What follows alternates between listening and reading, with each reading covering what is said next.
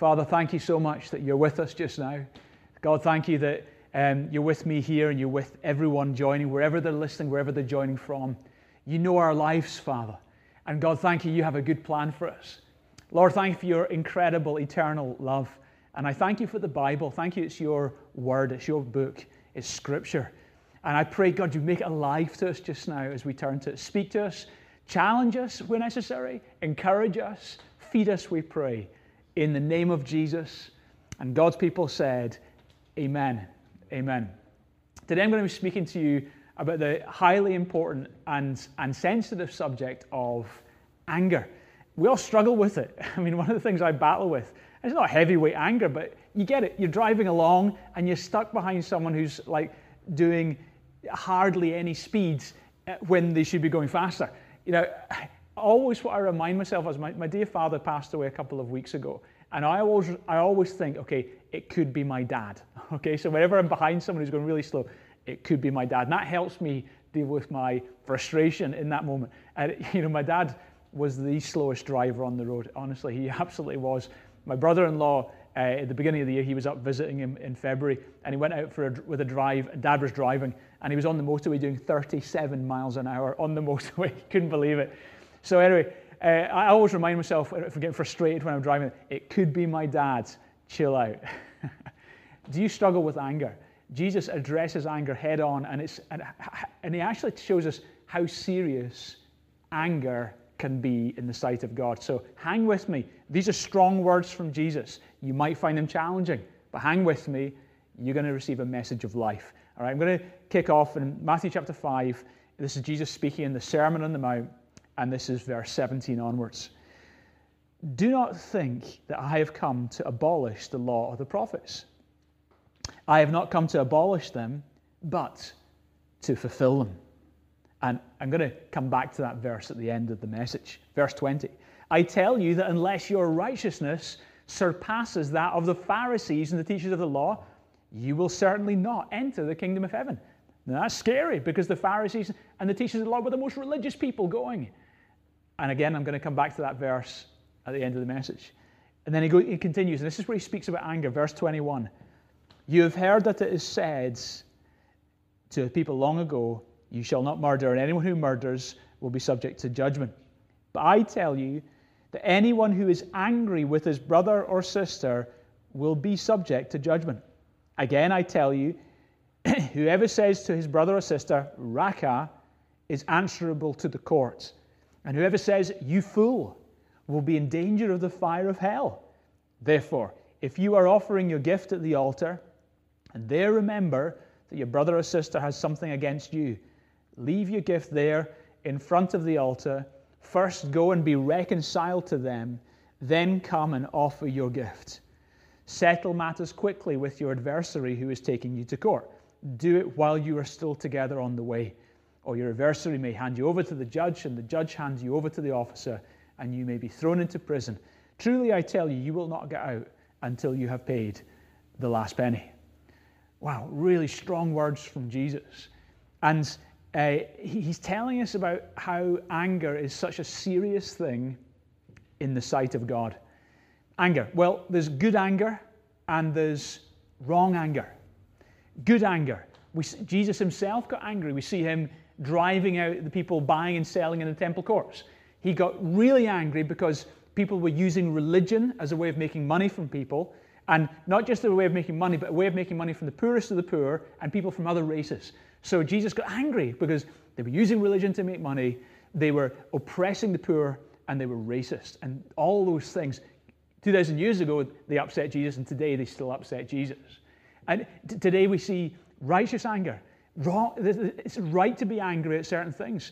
You saw this week Jacob Blake. Terrible. On the news, Jacob Blake, a precious black man in America, shot 7 times in the back in front of his kids. Thankfully, he survived, but it looks like just now he's going to be paralyzed. It's right to be angry against injustice. There's a right anger. And the Bible actually shows us that God, on many occasions, gets angry. And he's never impure in his motives. He's perfectly just. However, there's also a wrong anger. And this is the wrong anger that Jesus is describing. The word Jesus uses here in the Greek language is pronounced orgidzo.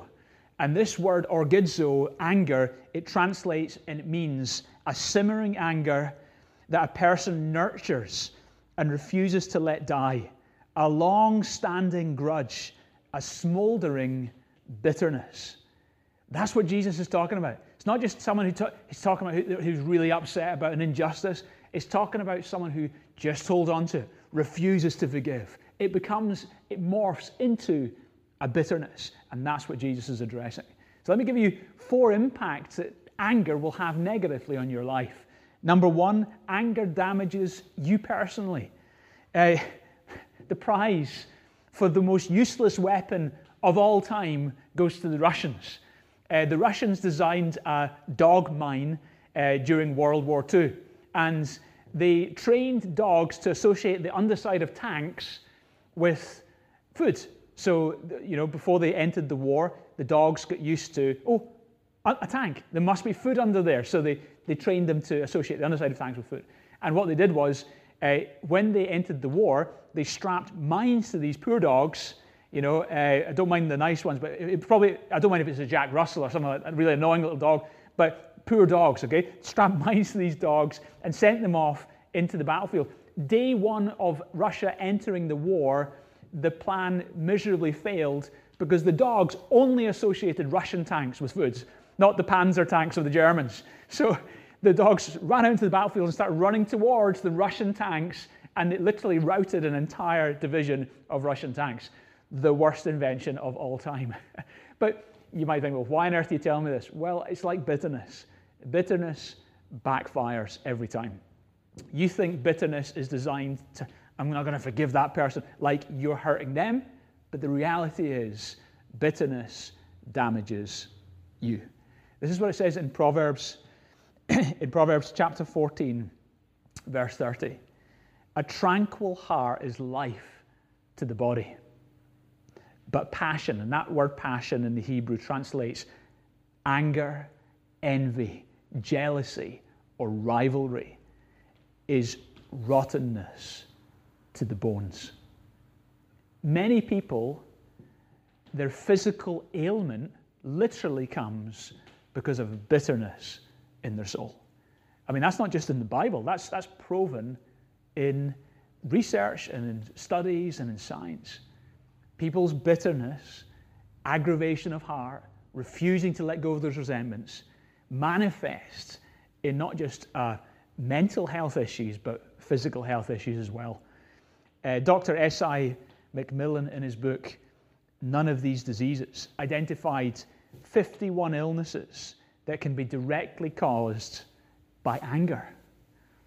So anger damages you. Secondly, anger damages those around you. It says in Hebrews chapter 12, verse 15, see to it that no root of bitterness springing up causes trouble, so that by it many be defiled. Many be defiled. See, a root is something that's hidden. And when someone's carrying a hidden bitterness, that root of bitterness in their soul, just like any root, the root becomes a shoot, and the shoot becomes a tree. And before you know it, the tree becomes a forest. And people all around someone who's carrying bitterness start to be affected. As the old adage goes, hurt people hurt people. Hurt people carrying bitternesses, typically around their lives, is a trail of broken relationships and people that you've gone on to hurt. You might feel, I'm that person. I'm carrying bitterness. I don't want it. And thank God in these verses that you're going to find some answers. But you're aware that the bitterness you're carrying actually is spilling over. Or maybe you've just become aware, wow, that's what's been going on. That the bitterness in your soul starts to affect others around you.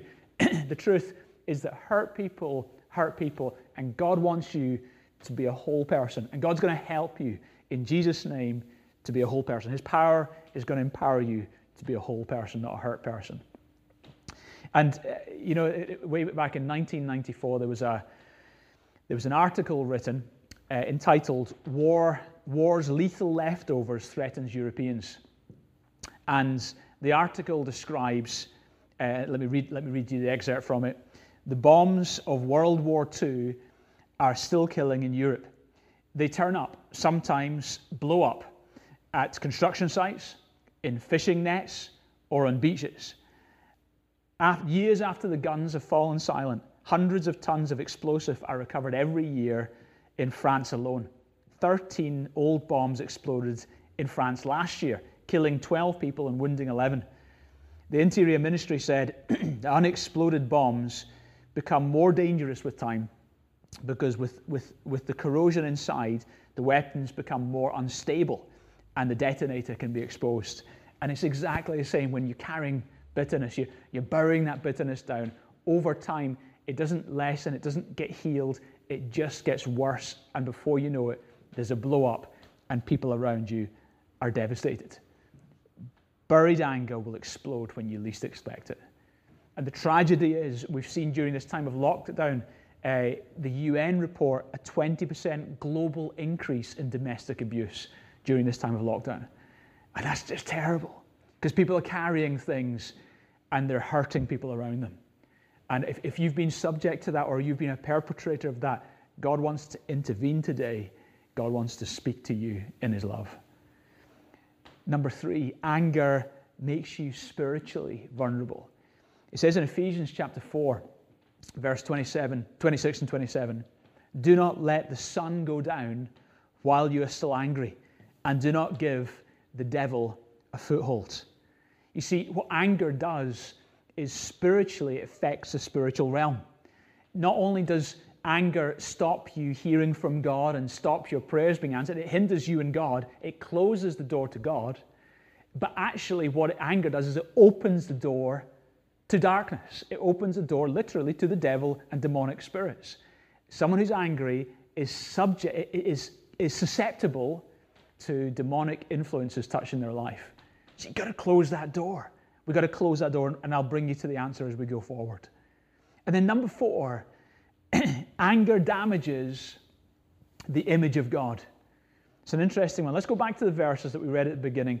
Jesus speaking, Matthew 5:22, and he says this, I tell you that anyone who is angry with his brother or sister will be subject to judgment. Again, anyone who says to his brother or sister, Raka, is answerable to the court, and anyone who says, you fool, will be in danger of the fire of hell. And again, in a similar vein, in 1 John 3:15, the Apostle John writes and says, anyone who hates his brother or sister is a murderer. And you know that no murderer has eternal life residing in them. Isn't it interesting? An earthly court would punish you, would call you to account for murder, but not for anger. But the heavenly court apparently calls us to account for not just the action, but actually the very intention itself. God places on a par with murder. This anger is very serious in the sight of God. Why would God place anger on a par with murder? Well, why is murder wrong? Okay, right? The answer's in the Bible. Let's go back. In Genesis chapter 9, verses 5 to 6. I will demand an accounting for the life of another human being. For in the image of God, God has made mankind. The reason God holds people to account for murder is that we've been created in the image of God. We're not just animals. We're of a different creational order. We were created separately, uniquely from the rest of the animals. We are distinct and unique. We've been created in the image of God. We carry very divine attributes within ourselves. And God says if you kill a human being, you're coming against the very image of God. You see, God views human beings, and you should view human beings, as incredibly precious. You have been created in the image of God. You are incredibly precious. And bitterness is not treating another human being as precious in your heart. That's why it's so serious to God. Now, Jesus addressed this, and he said, listen, don't even insult another person. He used the phrase raka, which means literally you airhead or you empty head or you idiot, and then you fool. And that's to describe someone as a worthless person. And Jesus is saying, if you use these phrases, if you express your anger towards another human being, what you're doing is you're treating as unprecious, as worthless, someone who is very who is very, very valuable, who is very, very special. And it's a contradiction to the way God created us. Many people in the culture we're living in don't insult you to your face. What they do is instead they gossip about you. They talk to everyone else about you. But that's just the same. It's just as devastating. You are describing someone created in the image of God negatively to another person. We've got to wind that in, folks. We've got to rein that in. We've got to honor people. We've got to love people with our words. We've got to speak well of them, whether they're present or not present. The challenge we've got today in social media as well is people are almost emboldened to kind of, I'm going to speak my mind. And if you click on it, like for example, a tweet from a celebrity or from a politician, you click on a tweet and look at the replies they get. I'm appalled continually at the way that people just totally deride politicians, say the most hate-filled things against human beings created in the image of God. I'm not saying we should always agree with them, but disagree respectfully. Don't get into this kind of slander battle. You don't need to agree with their politics to love the person. You don't need to agree with their stance in life to love the person. But whatever happens, don't get into aggressive, slanderous speech. And that's what Jesus is addressing here. I remember as a kid, I used to get into quite a few fights. I'm not proud to say. One of them, I remember, I used to win most of my fights, okay? But one of them I didn't win. And it was a wee guy, a guy called Thomas Docherty. I remember him. He lived in the village near me. And he was a wee guy. I was a slightly bigger guy. We got into, I can't remember why we got into a fight, but we got into fisticuffs. We got into a fight, and I should have had him because I was bigger. But he just refused to get beat. And actually, he had boxing training, okay? So because he had boxing training, he had this endurance that I didn't have. I was starting to fight, and I was getting really tired. And I went from being the dominant person to becoming really fatigued. But he still had this fight in him. And then after a while, I ended up with a bloody nose and a black eye, and I was utterly beaten by this young guy. Because he had boxing training, he could endure, he had this perseverance that I didn't have. He had this fitness I didn't have.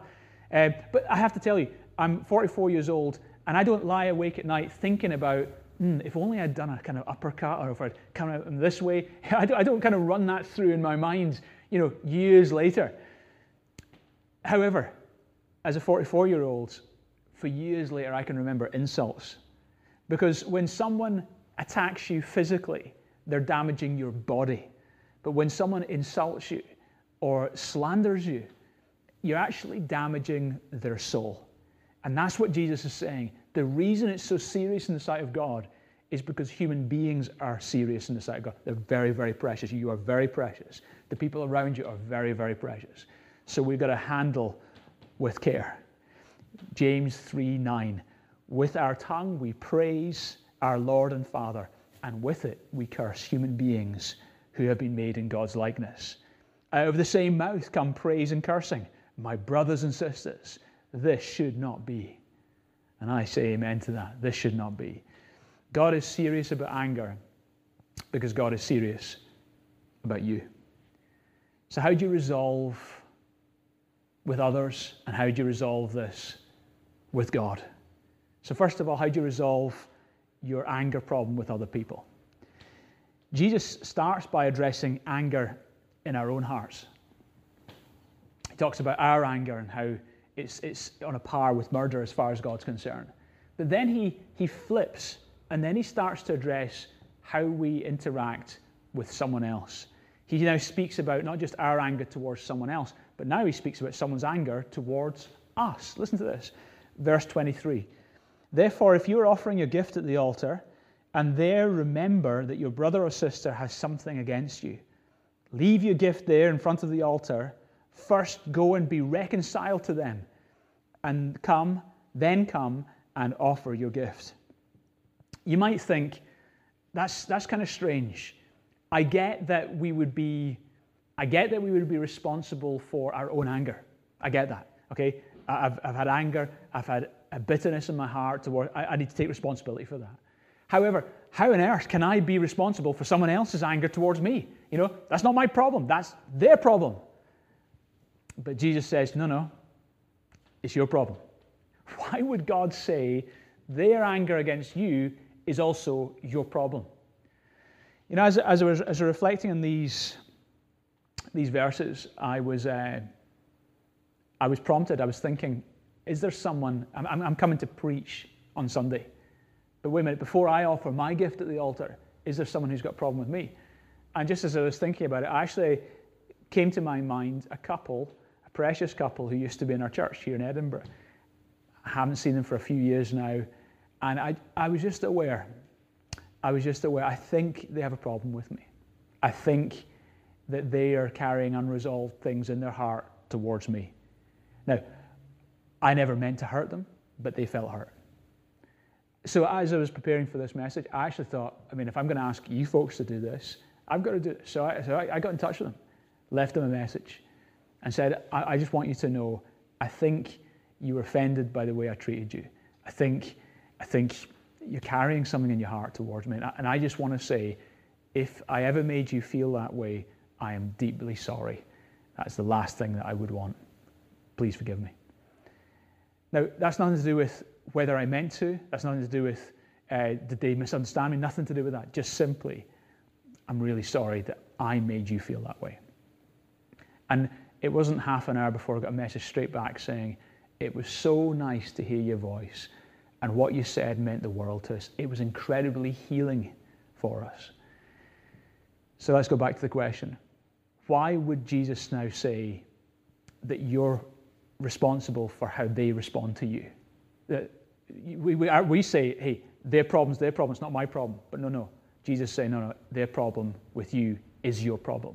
Why would he say that? Here's why. Because God loves them. And God wants them to be free. And you ought to want them to be free as well. And the fact that person said to me that was incredibly healing, I suddenly realized, wow, it wasn't just that, hey, it's not my problem. Actually, I get to bless that person by letting them hear words that would really help them. And you get to do the same. So, you see, life isn't just about us, right? We kind of live in a bubble. We think, it's all about me. It's not all about me. God wants us to glorify God and love other people. And that's what this verse is about, treating people well. Just in the last month, my dad, as you know, passed away a couple of weeks ago. And just in the last month, his neighbor, who they'd be, years ago they got on really well, but latterly the neighbor and dad didn't get on very well. There was a kind of thing to do with not parking outside Dad's house. He didn't like Dad's friends leaving cars outside of Dad's house, and it was just one of those things. And this was a real source of animosity, and it really troubled Dad. Dad didn't like it, he didn't want it, and yet it was there. But in the last couple of weeks of Dad's life, the neighbor, it was just a God thing. The neighbor just came across and said, you know what? I realize I've treated you really badly. Please forgive me. And they shook hands. And it was just a beautiful thing to see that reconciliation. And I just want to encourage you. You might think, it's their problem. And do you know what? You can't go around. I don't know how many people I've had. I preach every Sunday. Thousands of people join us through podcasts. And so I don't know, maybe I've offended you. Forgive me if I've offended you. I don't know how many people I've offended. You can't be responsible for every single situation. But there might be times when God draws to your attention one or two and you think, actually, no, God's putting it in my heart. I need to build that bridge. I need to make that step forward. So how do you deal with your bitterness? Well, first of all, you've got to choose to forgive. You've got to choose to forgive. Now, here's the thing. Some of you are withholding forgiveness from someone else, almost like a punishment. You think, I can't just forgive them, because that's going to let them away with it. It's almost you think that by not forgiving them, they're being punished. But it's not true. Remember point number one? Bitterness damages you. It doesn't touch them. It damages you. So some of you are withholding it because you're trying to punish them. Some of you are withholding it because you think by forgiving someone, you're saying, it's okay, what you did was fine. And you know that what they did wasn't fine. No, but that's a misunderstanding. You forgiving someone isn't saying that what they did was fine. Furthermore, some of you are waiting for them to ask for forgiveness before you give it. And so you're saying, I'll wait for them they've got to come to me and ask forgiveness. But what if, right? What if they never ask for your forgiveness? You're going to be stuck in that prison all your days. What if that day never comes? What if they never acknowledged that what they did was wrong? Or partially acknowledged what they did was wrong? You might still be in a prison of bitterness. The good news is this: you can forgive. You can choose to forgive. When Jesus was hanging and dying for the world on the cross, he prayed, Luke chapter 23, verse 34, "Father, forgive them, for they do not know what they are doing." Jesus, and do you know what? When Jesus, it wasn't like the people at the foot of the cross were saying, "Oh, what have we done?" They weren't repenting for their sins. They were still mocking him and cursing him. And yet Jesus, he wasn't waiting for them to ask for forgiveness. He just granted it anyway. You are empowered. This is good news for you. You might not feel like good news, but it's really good news. You are empowered. You can choose to forgive. Don't wait till you feel like forgiving. Your feelings might not come. In fact, even after you forgive, you might not feel good about what you've just done. Forget your feelings. Your feelings always lead you into trouble. Live by conviction instead. Choose to forgive. Treat them, secondly, like they're forgiven. So maybe you've forgiven someone, but now you've got to start treating them like they're forgiven. And that's the hard bit. Jesus said in Luke chapter 6, verse 27 to 28, "Love your enemies, do good to those who hate you, bless those who curse you, pray for those who mistreat you." The word bless means to speak well of. So someone's hurt you, and it might be they continue to hurt you, but in your heart you've forgiven them. Here's how you continue to live every day then. You just continue to bless them from then on. Okay, I forgive them, and I'm going to bless them. Lord, bless that person. Give them a good day. Cheer them up. They're a bit grumpy. Pray for them. Pray blessing. Pray for blessing on those who have hurt you, maybe hurt you in the most devastating ways. Now, this doesn't mean that you'll trust them. Just because you've forgiven someone doesn't mean that, hey, welcome into my family. No, they might not be trustworthy, but you can forgive them. It doesn't mean you won't call 999 and get them arrested, but you still can forgive them. It doesn't mean you become a walkover or a doormat, but you do forgive them. This is important. It says in Proverbs 17, verse 9, whoever covers and forgives an offense seeks love. But he who repeats or harps on about a matter separates even close friends. So when you've forgiven the person, don't keep bringing it up. Don't keep reminding them of it. Just leave it. Just leave it. It's like someone said, well, whenever my wife gets angry, she gets historical. And his friend said, no, you mean hysterical? He said, no, I mean historical. She just reminds me of all the things every time I've done it before. Okay, ladies, I'm just kidding you. You're not like that. But hey, some people are like that, where they just keep bringing up the stuff from the past. Let it be in the past. Walk forward. Don't repeat the matter. Bless and forgive. Who do you need to forgive today? The final, where I want to land, I've talked about resolving things with others, but now let me talk about resolving things, most importantly, with God. Let me take you back to the verses. Verse 20, Jesus said this, "For I tell you that unless your righteousness surpasses that of the Pharisees and the teachers of the law, you will certainly not enter the kingdom of heaven." I mean, at this point, your jaw should drop. You won't get into heaven because you're not as good as a Pharisee. I mean, do you know what the Pharisees were like? They were like the most religiously upright, most moralistic individuals on earth.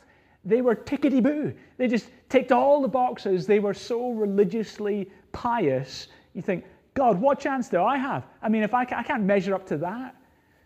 And yet, here's the point. They were religious, and religion focuses on bad fruit. Jesus was focusing on the bad root.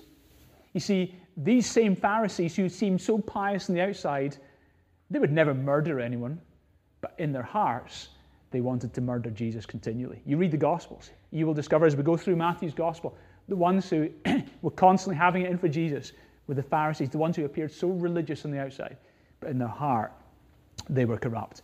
You see, Jesus is interested in relationship on the inside, whereas they were interested in religion on the outside. And then, so he said, your righteousness has got to surpass the scribes and the Pharisees. You think, wow, to get into heaven, I've got to have a high-level righteousness? Yes, you do. But how is that possible? Here's how it's possible. Let's look at the other verse I started with, verse 17. "Do not think that I have come to abolish the law of the prophets. I have not come to abolish them, but to fulfill them."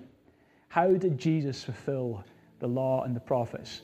And the answer is Jesus perfectly obeyed, not just outwardly, but inwardly perfectly obeyed the law of God in every detail.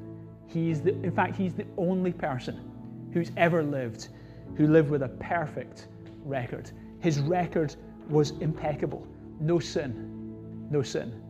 But the Bible says in Romans chapter 8, this is what it says about, this is what Jesus did for us. It says, for what the law could not do, weak as it was through the flesh, God did, in sending his own Son in the likeness of sinful flesh and as an offering for sin. He condemned sin in the flesh so that the righteous requirement of the law might be fulfilled in us who do not walk according to the flesh, but according to the Spirit. What's that saying? It's saying what the law could not do, weak as it was through the flesh, here's what the law could not do. Couldn't make me righteous. I look at my life and think, sin, sin, sin, bad motive, bad action, bad attitude, treated people badly, thought dumb thoughts. This is my life. It's a sinful life, the record of my life. The law could not make me right with God, could not get me to heaven by my obedience. I'm not good enough. But what the law could not do, weak as it was through the flesh, my flesh, God did. When Jesus came into the world, Jesus lived an impeccable life. Every detail, every thought, every motive, he was utterly sin-free. And here's the point. When Jesus went and died on the cross, he took my record of my sins upon himself. He paid the price for all the sins I'd committed. And in exchange, he gave me his record. We swapped records. He gave me his righteousness. It says in 2 Corinthians chapter 5, verse 21, he made him who knew no sin to be sin on my behalf, that we might become the righteousness of God in him. Isn't that amazing? That Jesus took my sin upon himself, that I can take his righteousness upon me. We swapped records. So now in the sight of God, I am declared righteous. Jesus' obedience has become my acceptance. His perfect sacrifice has become my forgiveness. He took my hell, I get his heaven. He took my sin, I get his righteousness. That's how your righteousness will surpass that of the scribes and Pharisees. You will have the righteousness of God given to you as a gift. And that's not religion. That's a gift from God. Isn't that good news? Let's pray. God, thank you so much for every single last person joining here today at Church Online. I know you love them, God. I know you're with them right now. Come, mighty Holy Spirit, let them know your presence with them right now, right where they are. Let them feel your presence, let them know your love. Draw very close to them. Father, for the people battling to forgive, I pray give them the strength right now. God, let them be wise enough not to wait to feel like forgiving. Give them the conviction just to make the choice. Make the choice to forgive. If that's you today and you know that you're carrying bitterness in your heart towards another human being, step out before God. Make the choice. God, I'm choosing now in your presence to forgive that person. Go for it. Make that choice. Take a moment to pray. For those of you who have forgiven people, but you just can't get what they did out of your minds, it's now time for you to learn in the presence of God just to start blessing them. So now why don't you start taking a moment just to start praying for people who've hurt you? Do you know what? It might not feel easy to do that. It might feel counterintuitive. But hey, don't go with that vengeful bitterness. You've got to fight against it. It's time now to bless those who persecute you. Pray for those who've mistreated you. So take a moment to pray blessing on them. This might be the hardest thing you've ever done. For those of you who are aware, you know what? I've offended people. You need to go and ask forgiveness. For those of you who are aware that people are offended by you and God's just prompting you, you've got to reach out. Then today, don't wait any longer. Today, send a message, send an email, make the phone call, put things right. For those of you who've been battling with anger, maybe, to be honest, you've been a hurt person who's been hurting others. God wants to liberate you today. He first of all wants you to know his grace, and he wants to liberate you from your own anger because it's hurting people around you. Right now, open your heart to God. You might need to ask forgiveness from those you've hurt. and then ask for help from pastors or help from people around you to get the journey on going forward so that you can live free and walk free. So make a moment, pray, respond to God. And while people are doing that, I'm aware, maybe you're joining us today, and here's the most important prayer. You're not yet right with God, but you can be. You're aware of your sin. You're aware your sin is so big. But here's the good news I've told you today, that Jesus offers you a gift. It's his perfect record given to you because your imperfect record was given to him. Do you want that exchange today? Do you want that righteousness that God offers? If that's you, this moment's for you. Pray this prayer with me, just one line at a time. Let's pray. This is your moment to ask God to be your Savior. Say, dear God, thank you for loving me. Jesus, thank you for dying in my place so that I can be forgiven and have eternal life. I believe that you rose from the dead on the third day. Take first place in my heart. I declare that Jesus is Lord of my life from now on. Thank you, God, for hearing my prayer. Amen. As you prayed that prayer, God has heard your prayer. He accepts you. His gift has now been given to you. You are the righteousness of God in Christ Jesus. The past is forgiven. You're right with God. And with God's power, he's going to empower you to live right with people as well. God bless you. Thanks for joining today.